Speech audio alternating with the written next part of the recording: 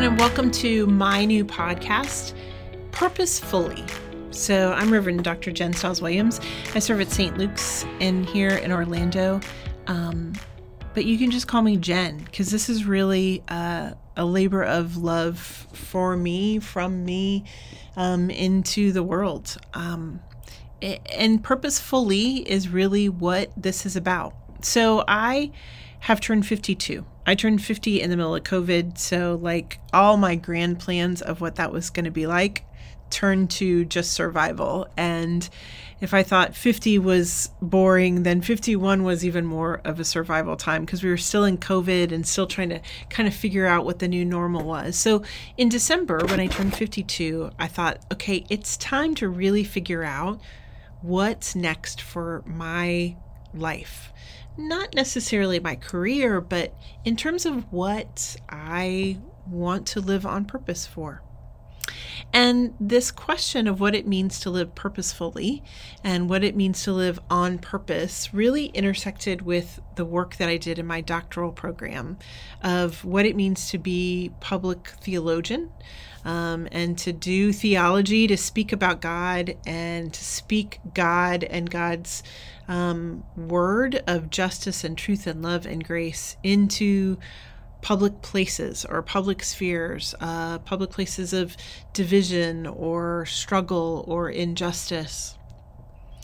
And I realized a couple years ago, as I was doing my DMin, that my second calling as a pastor was to be very intentional about leading church people, whether they considered themselves partners or periphery to St. Luke's, lead them in safe spaces where they could understand their purpose in life, their calling, and to take ownership of themselves, leading their lives as public theologians in the world. Now, I know you all, if you come to my church, have heard me talk about this, because I really think that this idea of living as a public theologian has been sort of put on the shoulders of preachers and pastors, and we have forgotten that the true public theologian in the church space is really the person who leaves worship, who leaves a Bible study, who leaves a small group, who leaves a service opportunity and goes into the world, into their public spaces, whether it's work or school or their family life or in the cul-de-sac on Halloween or wherever it is, and feels that they can own what they believe, why they believe it, about the God that they believe in, about the story of God and what it means. And so over the next few weeks, few months, we'll see how this goes, I'm going to talk to people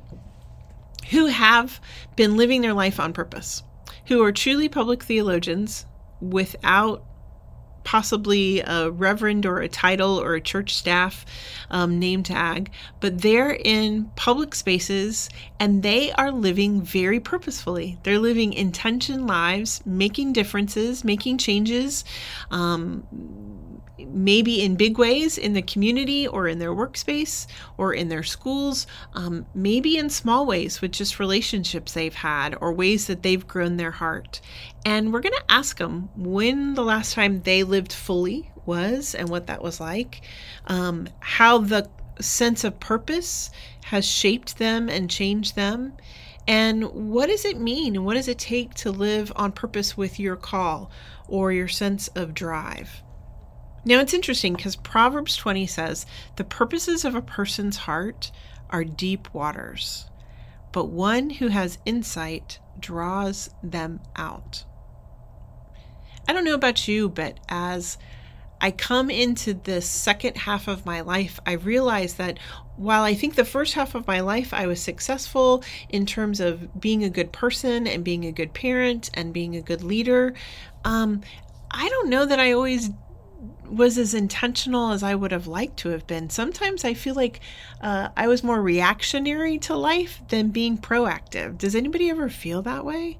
There's just sometimes so many things happening at once that you just sort of feel like you're moving through the pinball machine of life, sort of hoping that as things happen, you're going to react to them well, you're going to do no harm, you're going to do good. But what does it mean to take a step back and have some insight into the purposes of our heart and to the purposes of how God created us?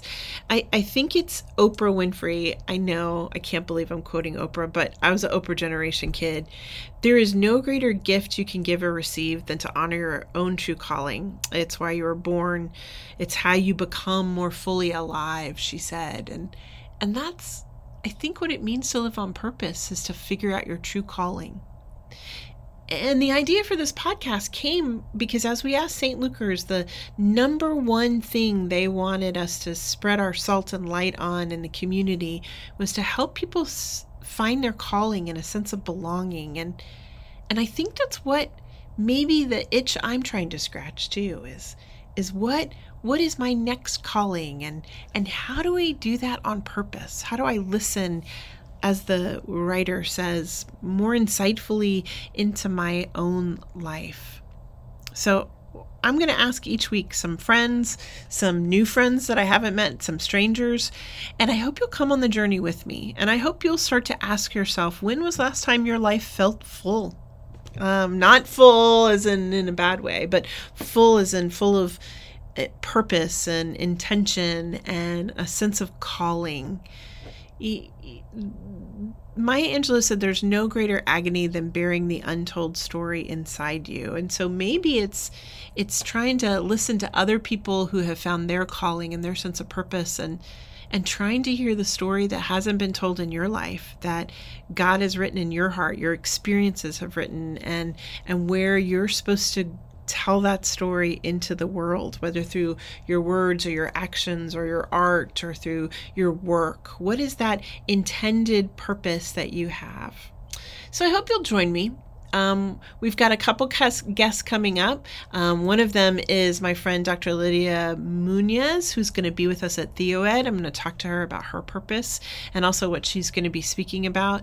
You'll hear from another pastor here at St. Luke's who's found a new purpose in her ministry.